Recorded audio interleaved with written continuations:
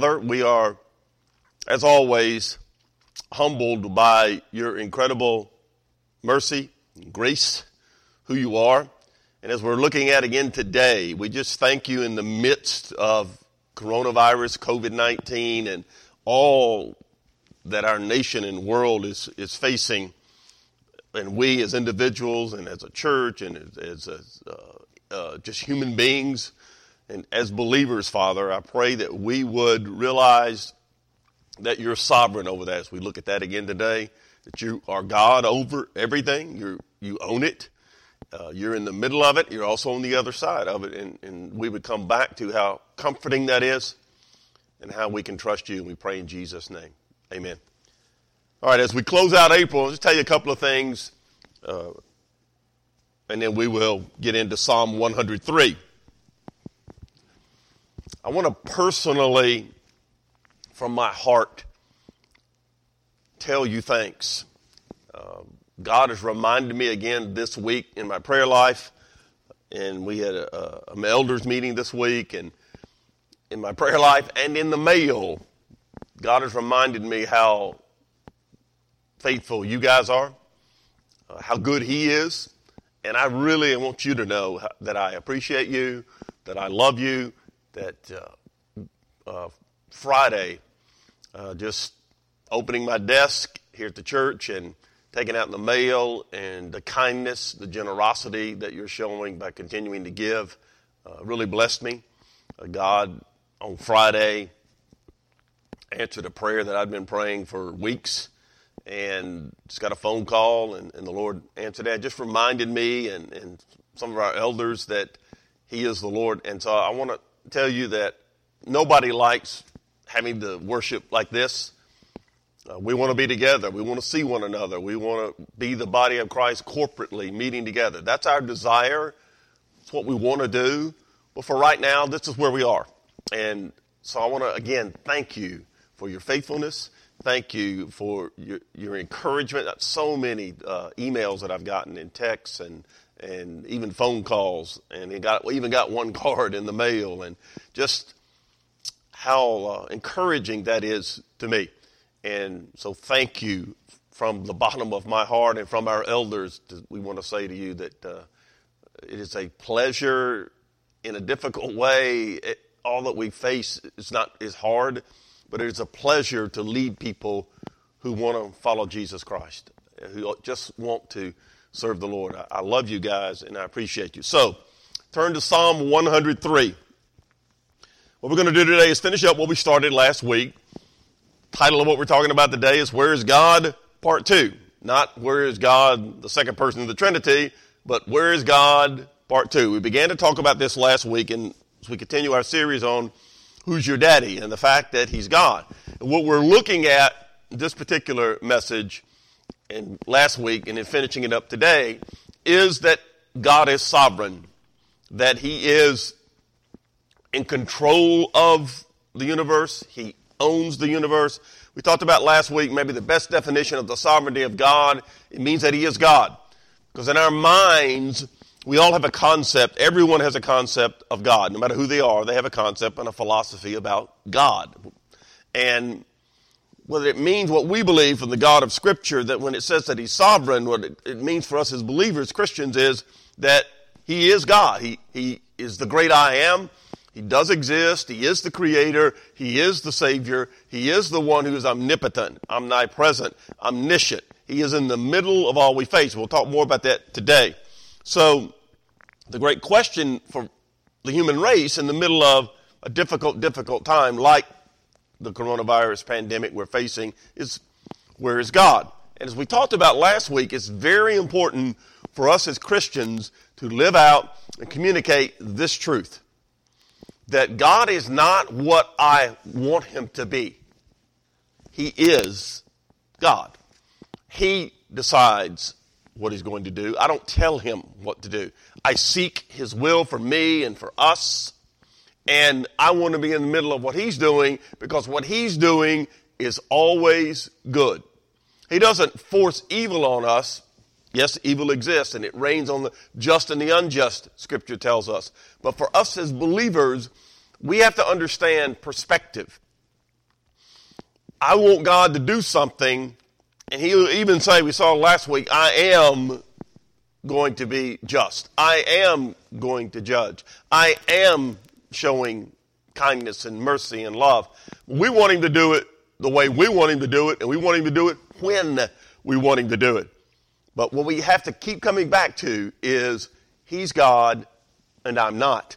And I need to be reminded of that on a regular basis. I need to understand that I'm supposed to trust him and know that he is in tomorrow, talked about earlier, that he is omnipresent, not just that he's everywhere right now, he's everywhere in space and time. He's outside time. And that's why, as I said last week, the sovereignty of God we're looking at today is the most comforting doctrine in Scripture. Nothing catches him by surprise. There's nothing he's not in control of, and there's nothing that he's not in the middle of working good. So let's walk through Psalm 103, a few more verses, and see what that means. So where is God? In the middle of whatever. In this case, all that we're facing. Number one, or he's there sovereign. Number one, in mercy. Look at verse 11 of Psalm 103, verse 11. For as the heavens are high above the earth, so great is his mercy toward those who fear him. As far as the east is from the west, so far as he removed our transgressions from us. Very well-known verse, verse 12. So God is there in mercy. And where's described for us in verse 11 and 12 is that this mercy is great. We throw the word around great, and we use it all the time. I want you to notice how he describes it. Verse 11. As high as the heavens are above the earth, even we as a human race. And I still remember in 1969 sitting in a friend's house, and we'd had church youth group that Sunday night, and we'd gone over to this person's house, and we're all sitting around watching on the little television Men Walk on the Moon in July 1969. And I remember, man, how fascinating that is. And then as I've gotten older and older and older and studying not just Scripture, but just studying in general and learning, realizing how vast the universe is, the heavens, as the metaphor would be used here in Psalm 103, we are still as human beings, as advanced and as intelligent as we are, we still know very little. Our knowledge of the universe is minuscule. And what God is saying to us is, not only did I speak that universe in existence, here's what I want to say to you on a personal level, God is saying. I am sovereign over what you're facing, and I am sovereign in showing you mercy. And the first description of that mercy is that it's great. As high as the heavens are above the earth, which means we can't even figure out how high that is. That's how great God's mercy is for us. So great is his mercy toward those who fear him. For those of us who are in awe of God, who are trusting him. Fear doesn't mean, he's going to get me. Fear means respect, reverential awe. That wow, my daddy is God. And that's how much his mercy means to me. But secondly, on a very personal level, look at verse 13. The next description of this mercy. As a father pities his children, so the Lord pities those who fear him. He knows our frame. He remembers that we are dust. Well, he's just told us he removes our sins as far as the east is from the west. That's what it means that he's showing us mercy. Mercy means he's not punishing us for it. He punished Jesus for it. And he removes our transgressions as far as east is from west. And he remembers them no more, the Bible tells us. And then he says to us here, not only have I removed them, they're forgiven, but I'm loving you like a father cares for his children, hurts for his children, loves his children. He knows our frame. And that literally means he understands our constitution. Every one of you is unique. And as a Christian, your Father knows everything about you. He loves you. You are his child. So we understand father-child relationships. What he's saying here is, on an exponential level, far above what you even understand on earth. But look at that metaphor. I love you. I'm showing you the mercy a father would show for his child. And we understand how special that is. But then look at verse 15. As for man, his days are like grass, as a flower of the field, so he flourishes. For the wind passes over it, and it's gone. It's in its place it remembers no more. But the mercy of the Lord is from everlasting to everlasting on those who fear him. His righteousness to children's children, to such as keep his covenant, those who remember his commandments to do them.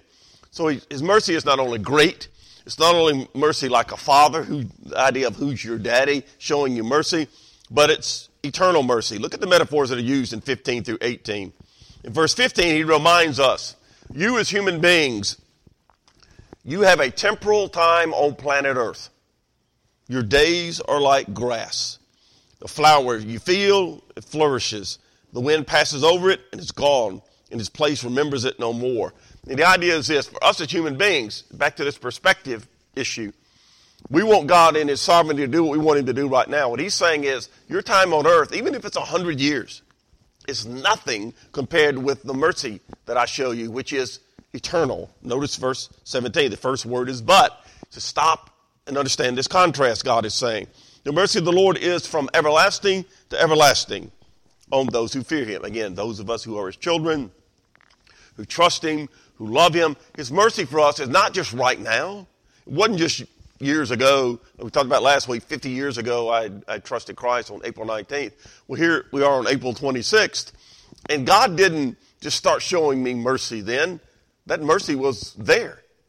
And it continues to be there. And it will be there as long as I'm on the planet. But my time on the planet is like a vapor, James says. Here today, gone tomorrow. And yet eternity is forever. God is saying, my mercy for you is great. It's that like a father. And it's not just for now. It will carry you throughout your earthly life. And then you'll come home and you'll be with your dad forever. I love you. As a father, the word pity is not a good Hebrew word for us. Pity means just really cares and hurts for his children. Our Father loves us, and he shows us mercy. So back to this point, the sovereignty of God that we're looking at today. We talked about last week, all his attributes flow out of his sovereignty. And yes, whatever I'm facing, he is sovereign over it and in control of it. And he's right there showing me mercy all the time. What he wants from me is a response of gratitude. The Bible says to be thankful for all things. That didn't mean just the things I want. It doesn't mean just the things that I like. It means that everything, because God is showing me mercy. Secondly, where is God? He's not only sovereign in mercy, but he's also sovereign in his rule over all of this. Look at verse 19. The Lord has established his throne in heaven, and his kingdom rules over all. Rules over all. Now, the literal picture here in the original language in the Hebrew is God is sitting on a fixed, established throne. And the idea is he's immutable. We'll talk about that attribute down the road. He does not change. Hebrews tells us he's the same yesterday, today, and forever. And back to the contrast that he's showing here between earthly and eternal. You think about a monarch on earth. I was reading an article this week about something about the royals. And when you're at home a lot, you read a lot of things that you probably wouldn't read normally. So I'm reading an article about the royals. And it was talking about the queen and how old she is. And we think about sovereigns on earth, and we think about monarchs. And again, 95 years old, whatever it might be, it's still temporary. And it can change. What God is saying here in verse 19 is that his rule, his sovereignty is established, his throne is in heaven, and his kingdom rules over all. The idea of being established, heaven is obviously the idea of he's ruling over the entire universe, and it's established. It is not being moved. It is not changing. But the second point in the original language that's being made here is this. His rule, his monarchy is not capricious. It's not subject to whims, emotional changes. He's not going to, something traumatic's not going to happen in his life, and suddenly God abdicates the throne. It is permanent. It is established. It is eternal. He rules over all, and it's not temporary. It's not going to be altered by somebody, a coup coming along and overthrowing him. He's not going to die and pass the throne on to somebody else. No revolution is going to overthrow him. He's not going to be conquered. Verse 19, look at it again. It is over all. He's ruling over all. Now look at the next cool thing. Verse 20. Bless the Lord, you, his angels, who excel in strength, who do his word, heeding the voice of his word. Bless the Lord, all his hosts, you ministers of his who do his pleasure. So he's reminding us, because we think about angels, wow, that's cool. We even have the mindset, many people do, and I did growing up, and even the church that I was in fostered this mindset that when I, as a human being, die, I go to heaven, what happens? It's a wonderful life. You get your wings. You become an angel. No, understand this. Two separate entities, two separate groups. He's already said, I'm ruling over all the universe. And specifically here, he mentions angels. But notice what he says about them. They excel in strength. But look at verse 20. Not only do they excel in strength, they do God's word. They don't question. They simply ask as messengers of God on behalf of human beings who are God's children. That's how special you are. Your daddy has angels that exist to come minister to you based on his word. It's astounding when you understand it, what the true meaning of what angels do. So number one, they do his word. Look, he says it again in verse 20 for emphasis. Heeding the voice of his word. They do what God tells them to do. They don't question him. They don't ask him to do something else. They don't say, well, Lord, I want you to do this. They say, Lord, what is your will? What do you want me to do on behalf of Randy, on behalf of Steve, on behalf of you? Lord, what do you want me to do for your child? And I'll do it. They simply exist to do the bidding of God, specifically on behalf of God's children. He rules over angels. Next point, verse 22. He rules over all his works and all his places. Verse 22. Bless the Lord, all his works, in place of his dominion. Bless the Lord, O my soul. He keeps saying it, the psalmist, over and over, Dave. Bless the Lord, bless the Lord, bless the Lord, O my soul. Verse 22. He is sovereign over all his works and all his places. In other words, we mentioned it over and over, but as I said, it's the most comforting doctrine in Scripture, and here's why. There's nothing in the universe, nothing, that God is not over, ruling over. And the most significant thing in the universe, according to God, is you, me. We're created in his image. Jesus came and became, God came from heaven, second person of the Trinity, the Son of God, became the Son of Man, Jesus of Nazareth, to die for us, human beings. So we could be children of God. Nothing else in the universe can do that. That's how special you are. That's how cool it is that your God, your dad, is sovereign over the universe, all his works. In Ecclesiastes, let's mention a couple of things. In Ecclesiastes, chapter 1, the picture of God being sovereign over creation, the Bible says this. What profit has a man from all his labor in which he toils under the sun? One generation passes away and another generation comes, but the earth abides forever.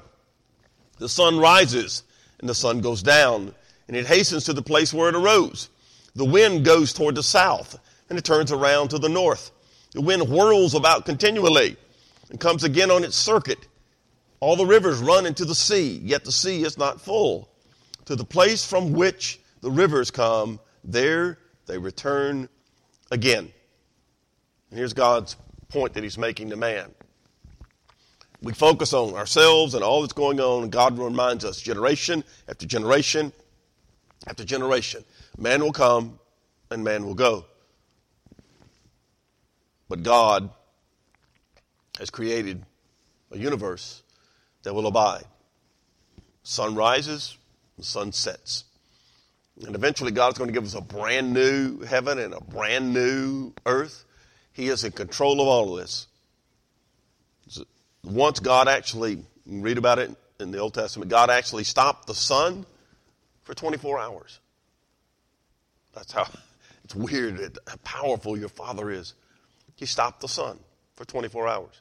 And the sun is just one star. And God says he knows every single one of them. We're still trying to figure out one. That's who our God is. He's sovereign over all of that. And I love Scripture, and I love to meditate on it. But one of the things I love to think about, talked about this before, but even now I'm looking out the door and I see sunshine. And God says, when you see that, it's just a reminder. Scripture tells us that God is saying, I'm here. Steve and I were sharing earlier before we started today how God's reminded me this week, mentioned it earlier in prayer and in how he's answered prayer. And I spent a lot of time just sitting out in my driveway reading because I got to get out of the house. I got to get out of the office. And I'll go out and shoot basketball for a little while, and I'll just sit and read and pray. And I've had many opportunities just to share my faith. My next-door neighbor this week lost both her mother and her father, who were living with her in that house. Both died on the same day this week. And I've had many opportunities to share with her and other family members, just tell them I'm praying for them and being there, and others just walking in my neighborhood but just sitting there. And I love to just watch the clouds, and even when it's raining, I love to sit outside and watch it rain. Weather is a constant reminder, watching the seasons change. The azalea is blooming in my backyard. God says that's all a reminder that I make things new. That's who my God is, sovereign over that. But secondly, or the next point, he's sovereign over, when we talk about works and places, our personal lives. In Romans chapter 9, the Bible says this, Indeed, O man, who are you to reply against God? Will the thing formed say to him who formed it, Why have you made me like this? Does not the potter have power over the clay from the same lump to make one vessel for honor and another for dishonor? I really want you to pause and meditate on those two verses for a moment. Here's what God is saying to you. I made you the way I want you. You have to be satisfied with that. Doesn't mean everybody's the same. I'd love to have hair. Well, I don't. I'd love not to have arthritis, but I've got it. I'd love not to have atrial fibrillation in my heart, but I've got it.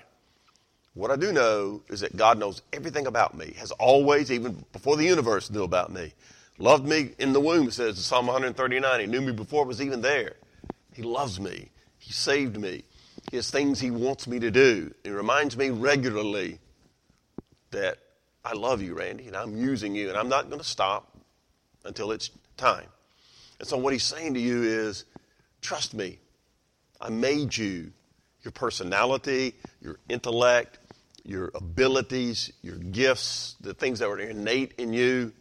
I knew about them, and I gave them to you to use to glorify your Father. If you got a goofy sense of humor like some of us, God said use it. Use it to maybe make people relax and feel like they're comfortable, they can talk to you. And the Lord has enabled, I don't have any talents other than humor. That's all I got. But I love to talk to people. And I want to be a better listener. But I want to love them and share with them. And God says, I want to use that, Randy. I want to use the heartaches and the hurts that you've had growing up and over your lifetime and maybe even right now to share with someone else that you can reach out to. Maybe a total stranger. You don't know. In the midst of a pandemic where some people are just absolutely terrified, share the hope that's found in Jesus Christ because you have it. Share with them that God is here and he does love you and he'll be with you all the way through and to the other side because he's also already there. So where is God when bad things happen? He's also sovereign, finally, in specific things. I want to give 3 examples, and then we're going to wrap up. So he's sovereign over what you're facing. He's in the middle of it, whatever it might be, every moment of every day, the good and the bad. There's a lot of bad right now. But he's in the middle of it with you, always working good, Romans 8:28 tells us. I want to use 3 quick examples, which you know well. Mark chapter 4, The example there, picture is your storm. In the middle of your storm, he's right there with you. Mark chapter 4, the Bible says, a great windstorm arose, and the waves beat into the boat so that it was already filling. But he, Jesus, was in the stern, asleep on a pillow. And the disciples awoke him and said to him, Teacher, do you not care that we're perishing? He arose and he rebuked the wind, and he said to the sea, Peace, be still. And the wind ceased. And there was a great calm. Man, I love this story. They're in a boat out on the Sea of Galilee. An incredible storm comes up. It happens a lot there. Jesus is asleep. And I love their question. It's so much exactly what people are saying now. Jesus, they wake him up and said, Teacher, don't you care that we're about to die? Don't you care that we're being swamped in this storm? You're taking a nap. I wonder how many of them are Peter, James, and John who were in that boat. I wonder if they remembered this in the Garden of Gethsemane where Jesus is sweating blood about to go to the cross. And he says to them, would you stay here while I go pray? And they all fell asleep when Jesus needed them the most. Jesus is asleep in the boat. Lord, you don't care that we're perishing? And the point is, he was in the middle of the storm with them. He wasn't terrified that they were about to die. He was taking a nap. He's in the middle of the storm with them. And he's also in control of the storm. When they woke him up, what did he say? He didn't say, oh no, boys, what are we going to do? Start chucking stuff overboard. No. What did he do? He rebuked the wind. And he said to the sea, Peace, be still. The wind ceased, and the sea was calm. Please meditate on that with me for a second. Jesus got up from his nap and said, all right, hey, wind, be cool.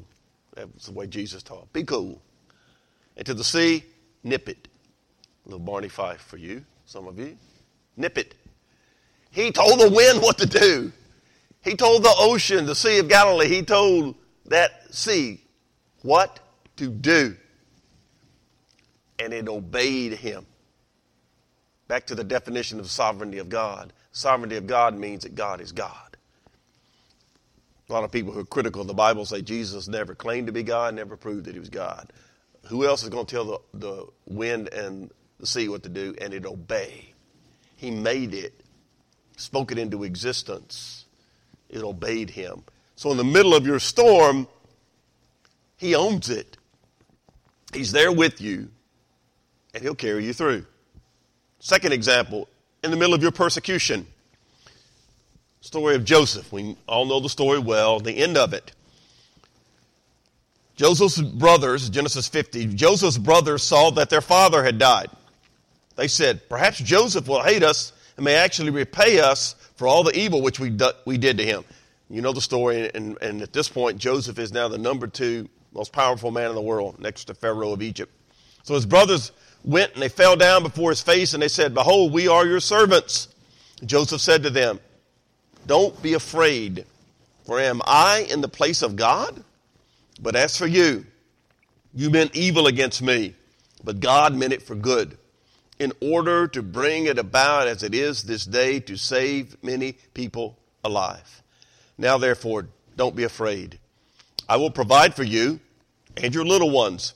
And he comforted them, and he spoke kindly to them. You meant it for evil. So many times, difficult things. Persecution. Coming from many, many directions and sources. He said, but God's going to use it for good to save many people. Whatever you're facing, whether it's coronavirus related or not, the persecution, wherever it's coming from, God knows about it. He knew it was coming. Again, he's in the middle of it with you, and he's working good, maybe even to save people or to encourage other believers, to mature them that some way God's going to use it. Third example, through the fire, the difficult moment that you're facing. The great story of Shadrach, Meshach, and Abednego in Daniel chapter 3. Shadrach, Meshach, and Abednego answered, and they said to the king of Babylon, Nebuchadnezzar, We see no need to answer you in this matter. We're not going to worship your God, Nebuchadnezzar. If that is the case, our God, whom we serve, Jehovah, is able to deliver us from the burning fiery furnace. He will deliver us from your hand, O king. He is able to do so. But if not, if he chooses not to deliver, let it be known to you, Nebuchadnezzar, O king, that we do not serve your gods, nor will we worship the gold image which you have set up. That's why they're going to be thrown in the fiery furnace. They're not going to worship an idol. King Nebuchadnezzar was astonished, and he rose in haste, and he spoke, saying to his counselors, did we not cast 3 men into the midst of the fire? Shadrach, Meshach, and Abednego had been thrown into the fiery furnace. You know the story. They answered and said, true, O king. Look, he answered, I see 4 men loose, walking in the midst of the fire, and they are not hurt. And the form of the 4th is like the Son of God. And we know the story. He throws them in that fire. It was so hot, 7 times hotter than normal. It burned up the guys that threw them in there. Just incinerated them. Shadrach and Meshach and Abednego are walking around with pre-incarnate appearance of Christ in the middle of that fiery furnace. They're not hurt.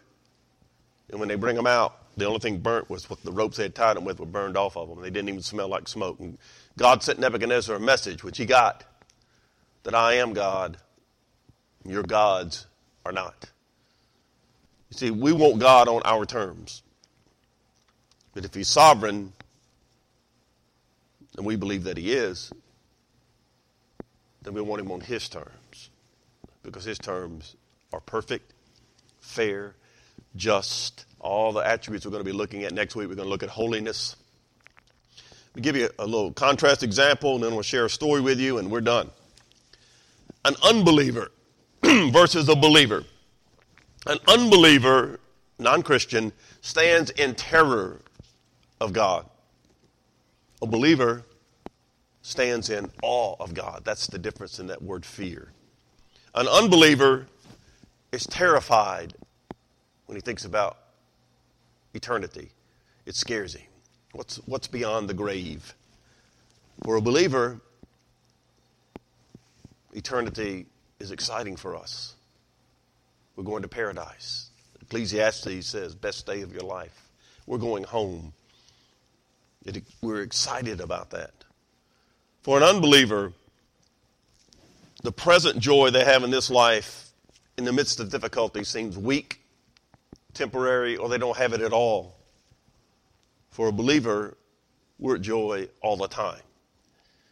Doesn't mean we're happy and giddy and goofy all the time. It means we have an inner peace because we know our God is sovereign and in control. For an unbeliever, work is just work. Not necessarily fulfilling, even though it can be on a temporal basis. It's just something they're doing to get money and to enjoy life. For a believer, the work that we do, whatever your vocation might be, work is viewed through the lens of eternal perspective. How can I do my job, but also impact the lives of other people? For an unbeliever, the idea of judgment, inevitable judgment, scares them again and robs them of the ability to enjoy the present. For a believer, inevitable judgment is not a concern for us because Jesus was judged on the cross for our sins and God has removed them as far as east is from the west. We are forgiven. So judgment for our sins is taken care of in Christ. It is finished. For an unbeliever, he wants justice right now. In many cases, he takes it into his own hands. For a believer, we just trust God. We know he knows what he's doing. We trust him. Here's the point. And we'll share this story with you and we're done. Here's the point of the sovereignty of God. The Lord has saved us. He's brought us to this moment. 2020 is as difficult as it is a great time to be a Christian because whether it's a fire, persecution, whatever form it might take, in this case, the difficulty of trying to get through COVID-19, coronavirus, and all the other things that go on just with doing life. You have something to share with people that will change their lives forever. The forgiveness you find in Jesus Christ. I'll tell you a story about a man named Joseph. True story. Joseph was a Muslim. Grew up Muslim, had been trained Muslim. That's who he was. And lived in Africa. One day someone shared Christ with him, and he accepted Jesus as his Savior. And he was overwhelmed with such incredible joy that he went back to his village, his Muslim village, and started going door to door to tell people about Jesus dying on the cross, being forgiven for sins. He expected them to be excited and light up like he had done and receive Christ and to know that joy. And to his amazement, the people in the village became incredibly violent. He was dragged out by the men, put on the ground, while women beat him with barbed wire. They dragged him to the side of the road in the bush and left him to die. He revived. He made it to a water hole. He spent several days just laying at the water hole recovering. He was confused. Remember, brand new Christian. He didn't understand why they didn't want this. He said, I must have done it wrong. After what he had gone through, he rehearsed what he needed to say, and he went back. Started the circle of huts, and he began to proclaim Jesus again. Exact same thing happens. He's grabbed by the men, he's dragged down, he's beaten by the women, reopening the same wounds with the barbed wire they had created initially. He's left unconscious, dragged off to die. He survives again. Goes back to do it again. Before he can open his mouth, he's attacked again. As he's about to pass out, he looks and he sees that the women who were beating him with the barbed wire were crying. When he woke up this time, the women who had beating him were tending to his wounds. And every one of them came to know Christ. He went through the beating 3 times with barbed wire. I'm not saying that that's obviously not something we want anybody to face. But he did go through it. And in that process, God saved that village. The point is, our God is sovereign. He is in control. He loves you. Let's pray. Lord, we thank you for your sovereignty. We thank you that you're God. We do not understand. There's so much about this coronavirus pandemic that we just do not understand as a human race. We're still learning and still trying. Lord, I pray you use us as Christians, whatever it might be, as an opportunity to share the love and forgiveness of Jesus Christ. We thank you for the fact we know that forgiveness and that you are God. And we pray in Jesus' name. Amen. Let me just share a couple of things with you, and then we're done for today. As we head into May, this is the last Sunday in April. As we head into May, we're going to continue for right now to worship this way. We'll be having the sermons up, and you can tune in at 10:45. Peter will be having the worship, and we'll be sharing God's Word. We're looking at May. We'll see where we are when June arrives. Please continue to pray for us, and as I mentioned to you earlier, thank you for your faithfulness, and just continue to give. You can mail to the church. You can give online. We've still got the Fred's building. If you want to give toward that, just you can mark it Arlington Expansion Fund, or you can mark it Fred's Fund. But thank you for your faithfulness, and I hope that the Lord is using this, and I hope the words of encouragement that Steve's putting up for you and that we're doing, I hope those have been encouraging to you. That was the reason we're doing them. But I want you to know from our hearts as elders, and from mine as your pastor, I love you, deeply appreciate all that you've done. I'm praying for you. God bless you.